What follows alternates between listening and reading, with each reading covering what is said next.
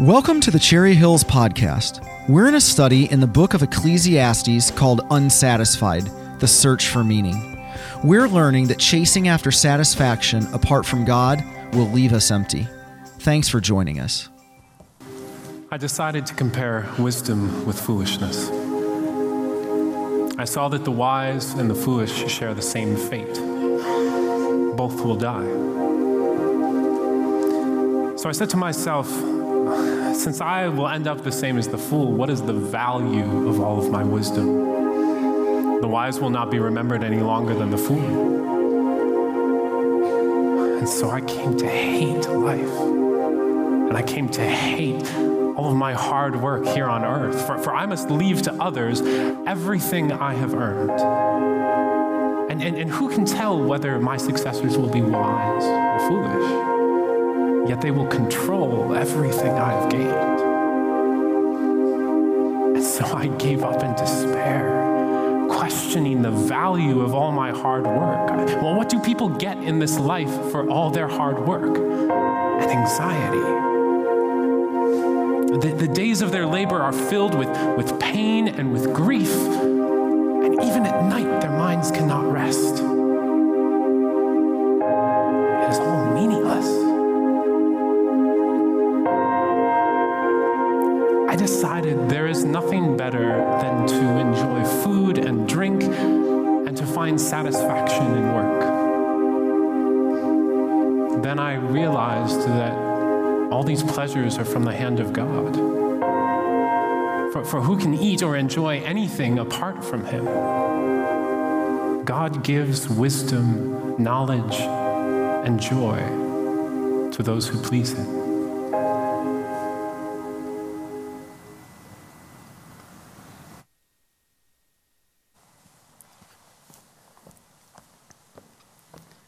Thanks, Sam. Hey, I want to invite you to open your Bibles to the book of Ecclesiastes, which we just heard from.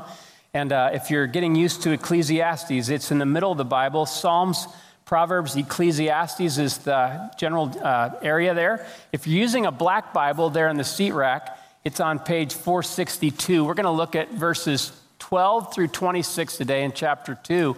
And while you're turning there, if you haven't been with us, we're in this series called Satisfied or Unsatisfied, a study in the book of Ecclesiastes for these 13 weeks. This is the third week. And so I want to just talk to you today. I entitled this message, Without Him, because it comes from verse 25, where we actually see those two words used. We'll come to that in a little bit. But the thing I want you to see, if you haven't already been with us, is that we're looking at this book because Ecclesiastes, if you're following along, is about the search for meaning and satisfaction. In the Bible, Ecclesiastes is wisdom literature that's about the search for meaning and satisfaction. It's actually one man's search, a very diligent, thorough search to say, hey, what's really the whole purpose of life here? Like, what do I give myself to? What's going to really pay off? So as he talks about this, he's making his way through. And again, we've been seeing, last week we saw, he says, what about pleasure? What if I just became a full-time pleasure seeker? And would that do it? Is that what I've been made for? And so this week, we're going to see that he actually comes back to something he looked at in chapter 1. If you're following along, here's what I hope you see this morning, is that Solomon looks again to see what he may have missed. Solomon looks again to see what he may have missed. How do I know this? Because in chapter 1, he already talked about how he looked at earthly wisdom and work for fulfillment. And now he's going to say, again, now I'm going to relook at wisdom and work again to see maybe I missed something. I'm going to look again, see maybe I didn't give it a thorough enough look. In fact, literally, when he says in verse 12, that he says, then I turn my thoughts to consider wisdom. That can literally be translated, I considered things from another viewpoint. I just came at it from another angle this time. So I want you to see that, again, these subjects actually relate to us, because I don't know about you, but especially as a guy, I find it very tempting not to find my identity, my meaning in work. Sometimes earthly wisdom, I sometimes prided myself on people saying, wow, he seems really wise for his age. You ever struggle with any of these things? So Solomon says, I'm going to just check that out. I'm going to look to see. Maybe that's the whole thing to go after in life and see what meaning's about. Now, at the beginning of this message, before we look at what he actually says, there's a story that I heard over 30 years ago that I absolutely want to share with you. Is it okay if I share this with you? It's about a guy named Louis Agassiz. I think we got a picture of him that we can put up here on the screen. Louis Agassiz was a professor at Harvard University.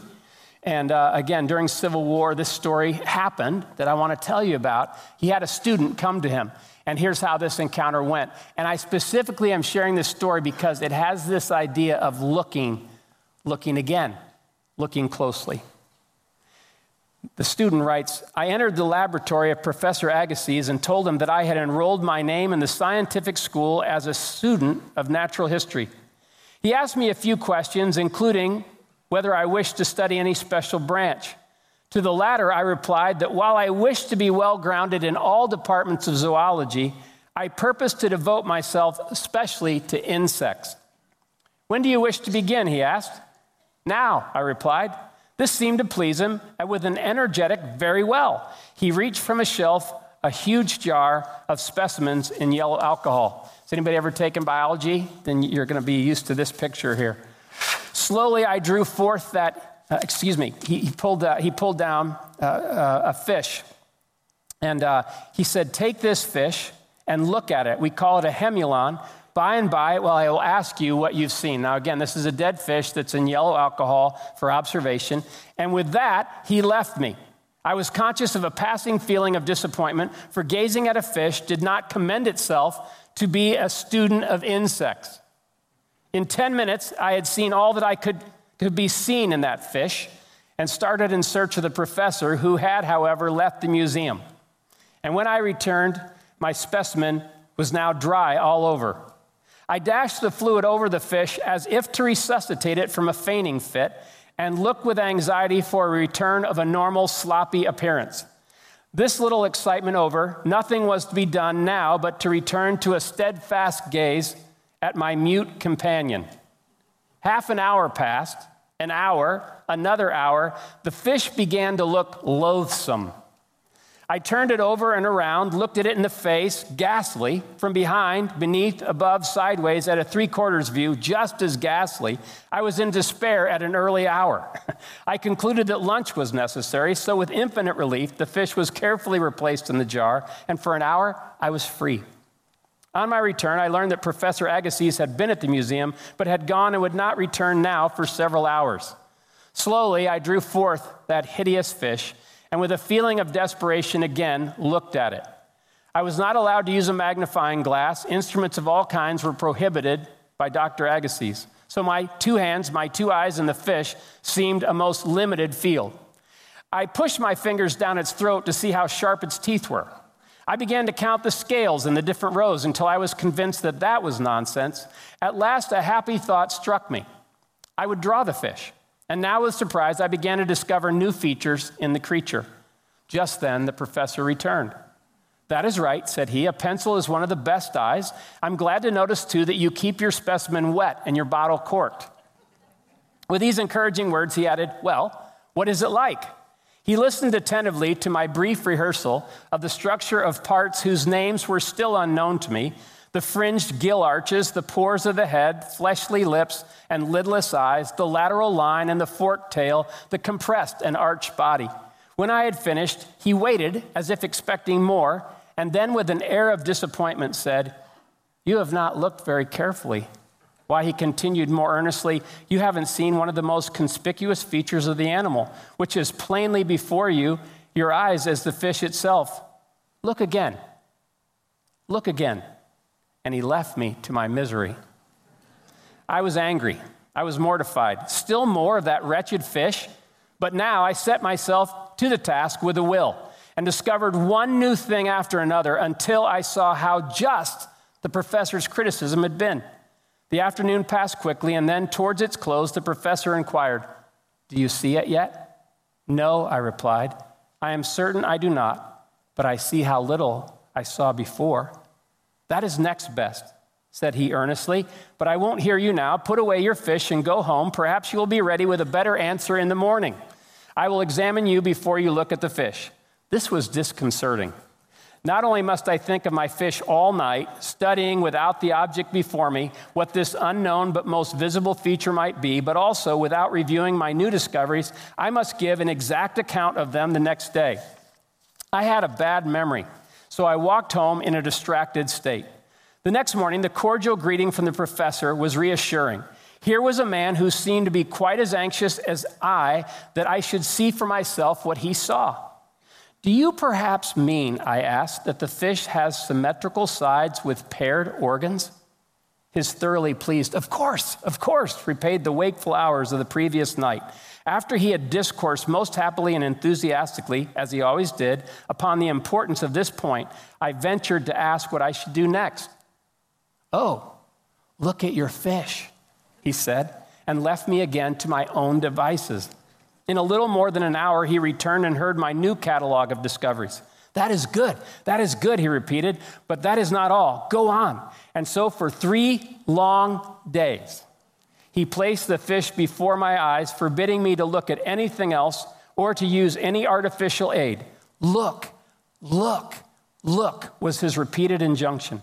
This was the best lesson I ever had. A lesson whose influence was extended to the details of every subsequent study I took, a legacy the professor has left to me, as he left to many others, of inestimable value, which we could not buy and with which we cannot part.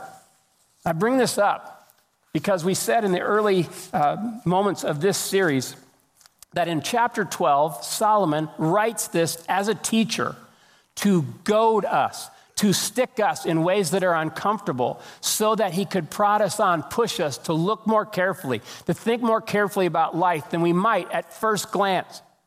And I don't know about you, but sometimes I draw quick conclusions to the things I see in this world.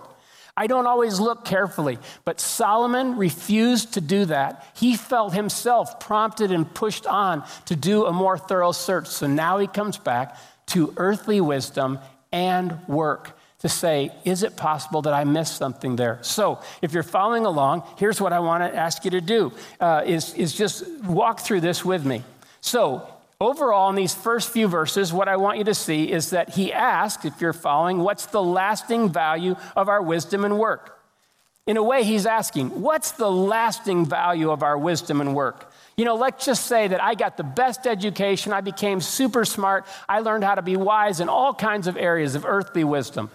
Would that pay off? Would that ultimately bring the satisfying, lasting meaning in my life? What's the lasting value of that? The question he asked in the first chapter is, what do I gain by all this effort, all this energy expended in this direction? So he's asking that. Now, here's what he says. So I compared the wise person to the foolish person. I looked back at wisdom again and folly. And here's what I noticed, if you're following along. While better to be wise than foolish, death levels and cancels. While better to be wise than foolish, he says death levels and cancels. So he walks through this and he says, okay, I did notice this, that if I had to be either wise or foolish, it would be better to be wise because it's the difference between light and darkness. It's the difference between walking around and having some idea of what's going on and having no idea of what's going on. In a way, he says the wise person has eyes in their head, so they can at least navigate through this world better than someone who's foolish and is just throwing their life away. Obviously, this is in the context of pleasure. That if a person decides to just throw all wisdom to the wind and live for pleasure, they're going to ultimately probably pay a higher price in the long run than someone who at least is trying to be wise, look both ways before he crosses the street, that kind of thing. So after he says that, though, he says, but here's what I discovered is that the same fate is going to come to the wisest person and the absolute most foolish person. So what in the world is that about? And it just makes them quieted. Someone has said that death is the great equalizer and the great eraser. In many ways, what he goes on to say, if you're following along, is that if you look at earthly wisdom as the thing that you most go after in life to give you meaning, then notice this, the wise and foolish both die, and neither are long remembered. The wise and foolish people, both of them, both die. Neither are long remembered. I was thinking about this. Alexander the Great, at the height of his fame, when he was conquering the world, had a friend named Diogenes who was a philosopher. And his friend Diogenes was standing among the cemetery there. Actually, I think it was the battlefield that they had returned to. And he said, Diogenes, what are you doing? And he says, I'm looking for the bones of your father, and I'm having a difficult time distinguishing them from the bones of the slaves. He says, look, when you get down to it, bones are bones. People are all made the same way. It doesn't matter how wise you're thought of in the eyes of the world if you die, because after that, you're not going to be long remembered anyway. And I don't know about you, but this is disillusioning. This is sobering. This basically says, now remind me why I get out of bed in the morning. Right? But Solomon's, he's goading us, he's pushing us, saying, what do you do with that reality? What do you do with the fact that death is on your calendar? And he said, I actually looked at my own death and thought, oh my goodness. And what's even more disappointing than that is I'm going to leave it, to people that, may not even do something with it. And he continues talking about this. But notice what he comes to in verse 17. I'll read it in the New International Version. He says, so I hated life, because the work that is done under the sun was grievous to me. All of it is meaningless, a chasing after the wind. I hated all the things I had toiled for under the sun, because I must leave them to one who comes after me. If you're following along, he says, I hated life and all the things I worked so hard for. You're like, what's the point? He says, I hated life and all the things I worked so hard for. Would you read verse 17 with me in the gray box in the New Living Translation, please? So I came to hate life because everything done here under the sun is troubling. Everything is meaningless, like chasing the wind. And we've talked about this word meaningless again. Steve talked about it again last week. It's the Hebrew word hevel. And it's this idea, even when you say it, it's like a breath. It's like a vapor. It's like a mist. It's not that everything is completely like, you can't draw some meaning out of it, but it's ultimately fleeting. It's not going to last. It's not lasting meaning. It's meaningless in that sense. And so he says, look, I just hated life. Can I just stop and say something? I am so glad God didn't edit Ecclesiastes out of the Bible. Some of you today would say, that sentence is my sentence. I hate life.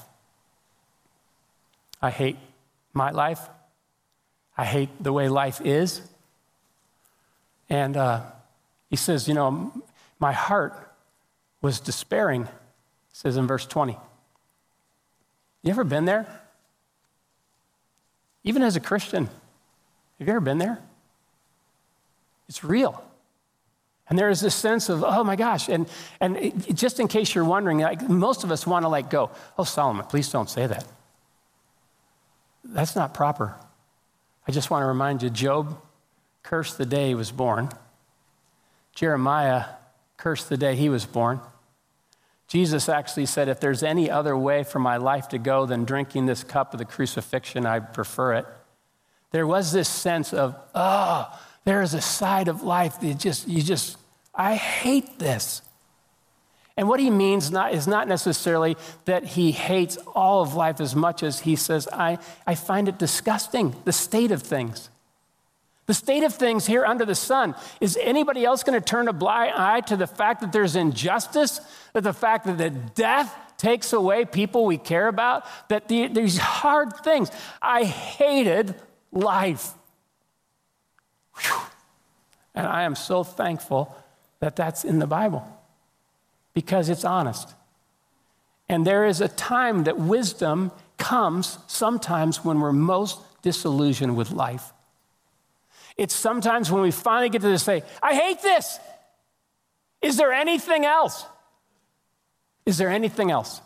And what I want you to see is that he says, okay, I'm going to look at work. Remember, he says, I hated the things I work for, but I'm going to look at work some more. So notice what he does. He looks at work in verses 18 through 23, and here's what he concludes if you're following along. He says, here's what I learned about work, is that we must leave all we gain here after anxious striving. Here's the thing about work. I must leave all we gain here. We must leave all we gain here. And actually, even while we're working, there's anxious striving. There's grief, there's pain, there's anxiousness. In fact, literally he says is that even a person, their mind never sleeps. So there's this sense, some of you have had this, you've lost sleep sometimes over work. You've actually said, bummer! It's just a lot of pain. It's just not fun. And there's this sense, and he says, that's what I learned about work, is that if you look at it, a lot of times, it's very involved. And also, besides, once you accomplish all that, even if you get to the top of the heap, you have to leave it. And that idea of leaving it all really bothers him. He says, like, what do I gain? Like, I was looking forward to being able to enjoy that forever. But you don't get to enjoy it forever, is what he's saying, if you just look at life under the sun. And then he says, oh, here's another thing. You might leave it to a loser. And by the way, I'll just say this. Side note, you do know that Solomon's son was a loser. When he became king, in the first month, he lost 10/12 of what Solomon had accomplished. 10 tribes out of 12 left Rehoboam because of his foolish answers. Whew, that's quieting. But he just says, this is sobering. This is sobering. You can't control that. What do you do with the fact you can't control that, he says. And he says, man, I realize if I'm putting all my energy into work, that's a problem. James Dobson talks about this where he says, one night his daughter came home and said, hey, Dad, we found a new game. We think you'll like it. It's called Monopoly.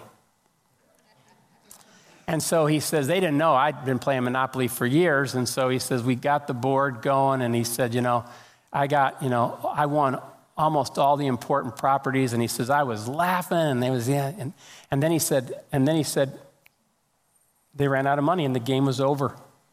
It's time for them as they were going to bed. I started putting everything away and I realized I had to put it all back in the box. And he said, all my winnings, all that I'd accomplished in that game, all of it went back in the box. Years ago, John D. Rockefeller, who was one of the wealthiest men in the world, passed away. After he had passed away, his accountant was visited by a very curious man who said, I'm just curious, how much did John D. Rockefeller leave? And the accountant looked at him and said, he left it all.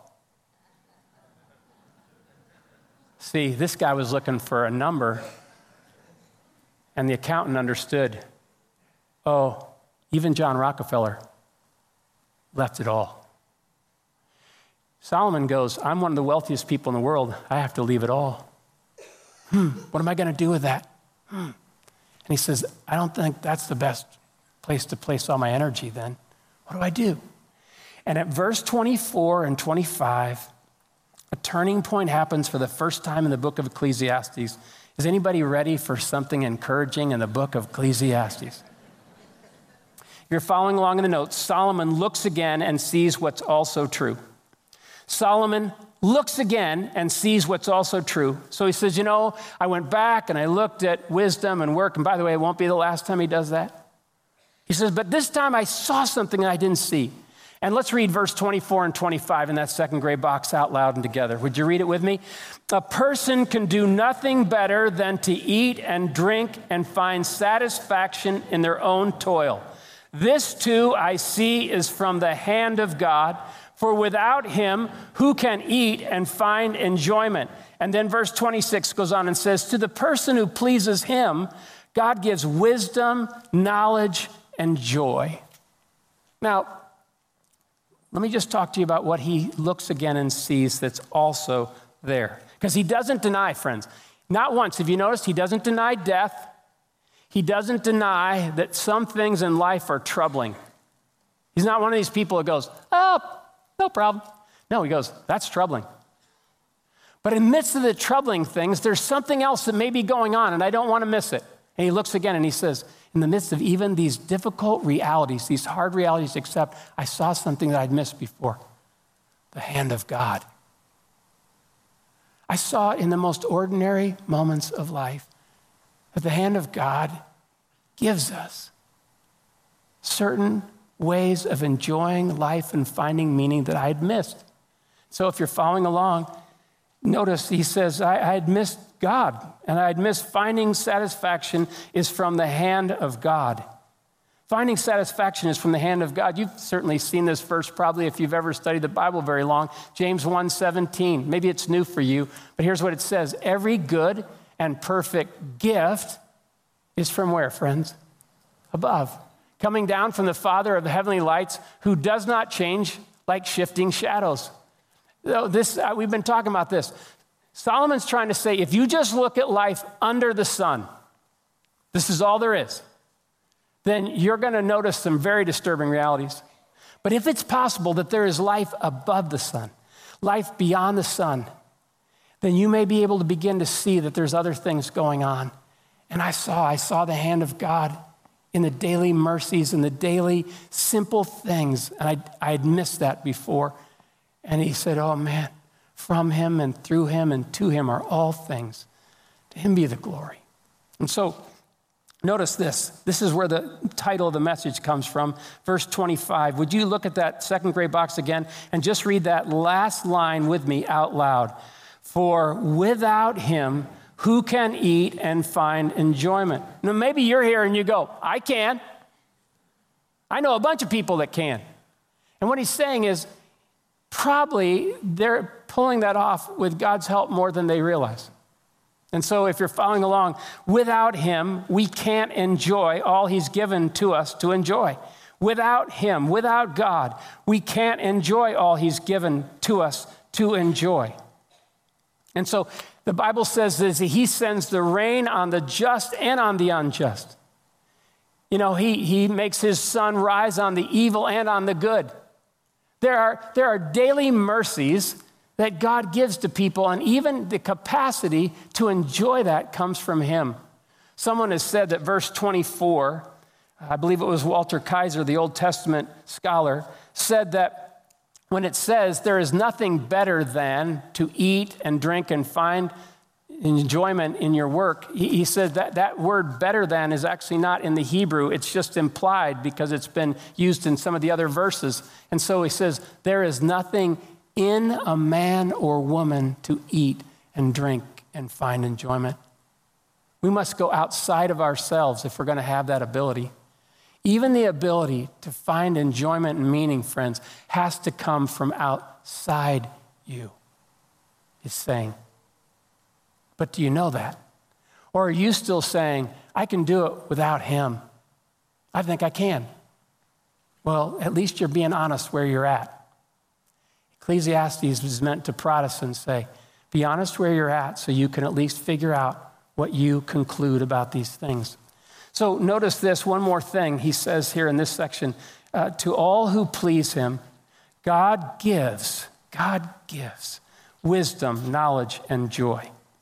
To all who please him, God gives wisdom, knowledge, and joy. What does it mean to please God? Most of us, the minute we hear this, we start getting nervous. We go, oh boy, oh boy, oh boy. I don't have a real good track record of pleasing God. So what does this mean? Well, Hebrews 11:6 really helps us see this in a clear light. Let's read it together. And without faith, it is impossible to please God, because anyone who comes to him must believe that he exists and that he rewards those who earnestly seek him. You want to please God? Be humble enough to admit that he exists beyond life under the sun, and that he will reward any person who earnestly seeks him. Here this passage says is that to every person that's humble enough to admit their need and the fact that they can't figure out life on their own without him, when they humbly look to him and look again to him, now he turns around and gives people wisdom, knowledge, and joy. James 1:5 says this. I love this. This is true for any person. It says, if you need wisdom, ask our generous God and he will give it to you. He will not rebuke you for asking. When you and I are humble enough to say, God, I believe you exist. And I believe that you will earnestly reward me if I seek you and want a relationship with you and do life with you rather than without you. That's a turning point. And that's a turning point that we see in Ecclesiastes. And so here, I want to just wrap it up by asking this question, for you to consider. How will I walk through life? So are you going to walk through life hating life? Notice Solomon said that past tense, I hated life. Or are you going to come to the place where you actually can say, you know what, I'm enjoying life. It's not that life isn't hard and the realities I'm facing aren't true, but I actually am, God's helping me actually enjoy my life no matter what chapter I'm in with his help. And by enjoy, I don't mean that I have, hilarity, but that I'm able to enjoy and experience each moment as a gift from his hand. What does that look like? Well, here's the first question. On the satisfied without him path or the satisfied with him path? So where did you say you are today as you hear this message?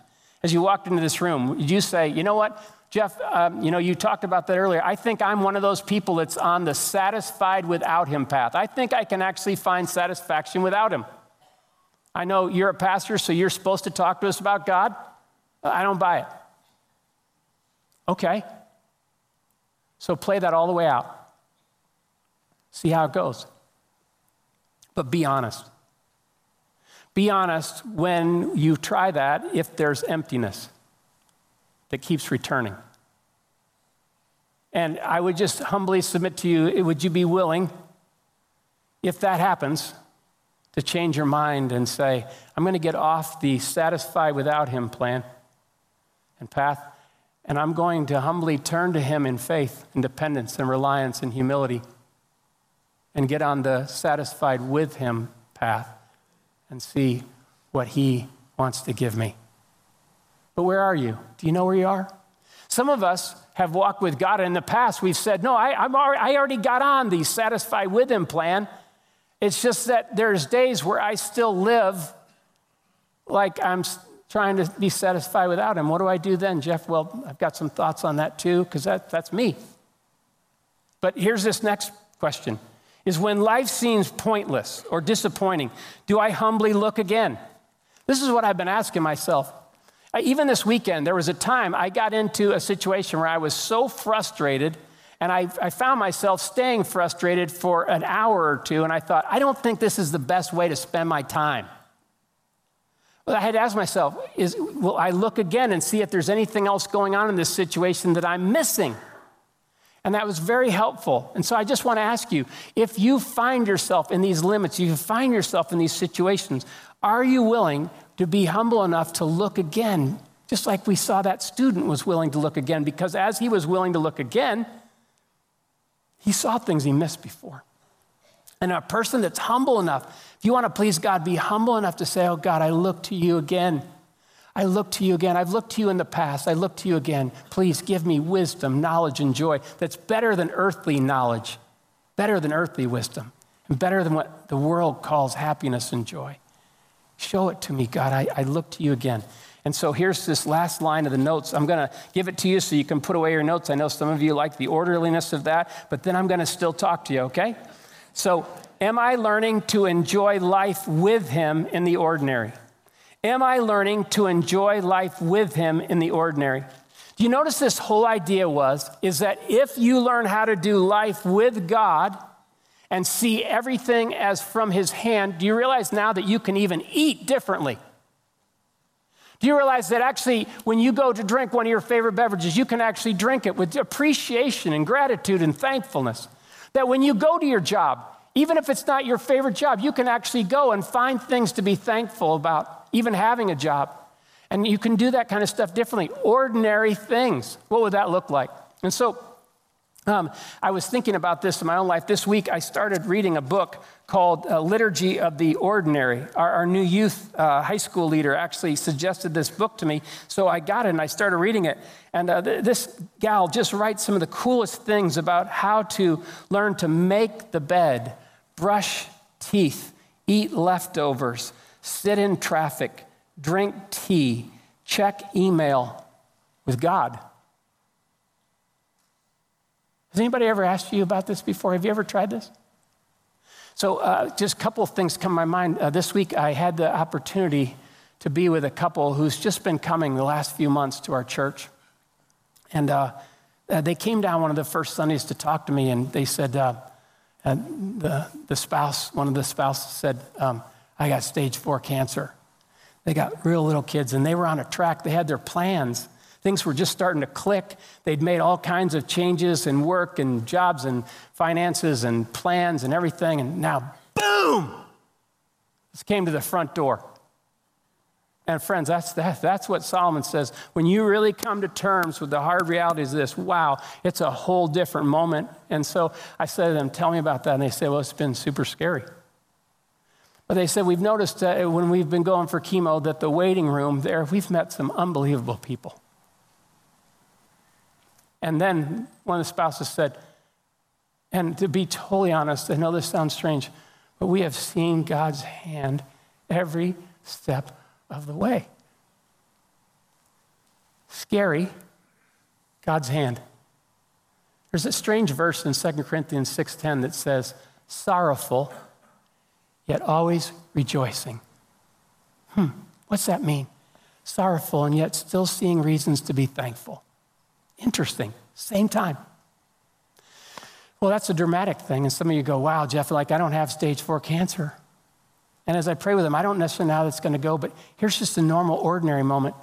When I was first youth pastor years ago, Trish and I, we bought a little house back in Jerome area there, and Trish was teaching preschool in those days. And in that day, on my day off, we had just had a whole bunch of company that weekend where we used every last dish in our cabinet, okay? So in our little kitchen here, it's totally packed, all this stuff's in. And I found myself thinking, boy, I can't wait till Trish gets home and washes all those dishes. And then across the ticker of my mind, the Lord said, you know, you could do those dishes. I remember thinking, I don't think that would be meaningful. But the Lord just said, hey, come on. And I could tell he was inviting me into this experience. And so I put the soap suds in the thing and I started washing the first couple dishes. I'll just be totally honest. I remember thinking, drag city. This is ugh. And then the Lord said, there's another way. Would you like to do it with me? I mean, you can push through. You want to do it with me? Again, all this came, I knew he was speaking to me. And so I just started doing it with enthusiasm and singing and thanking God for the people that had used those dishes and thanking God that my wife washed the dishes so many times. I found all this kinds of stuff came to mind. And I found that God was giving me wisdom, knowledge, and joy washing the dishes.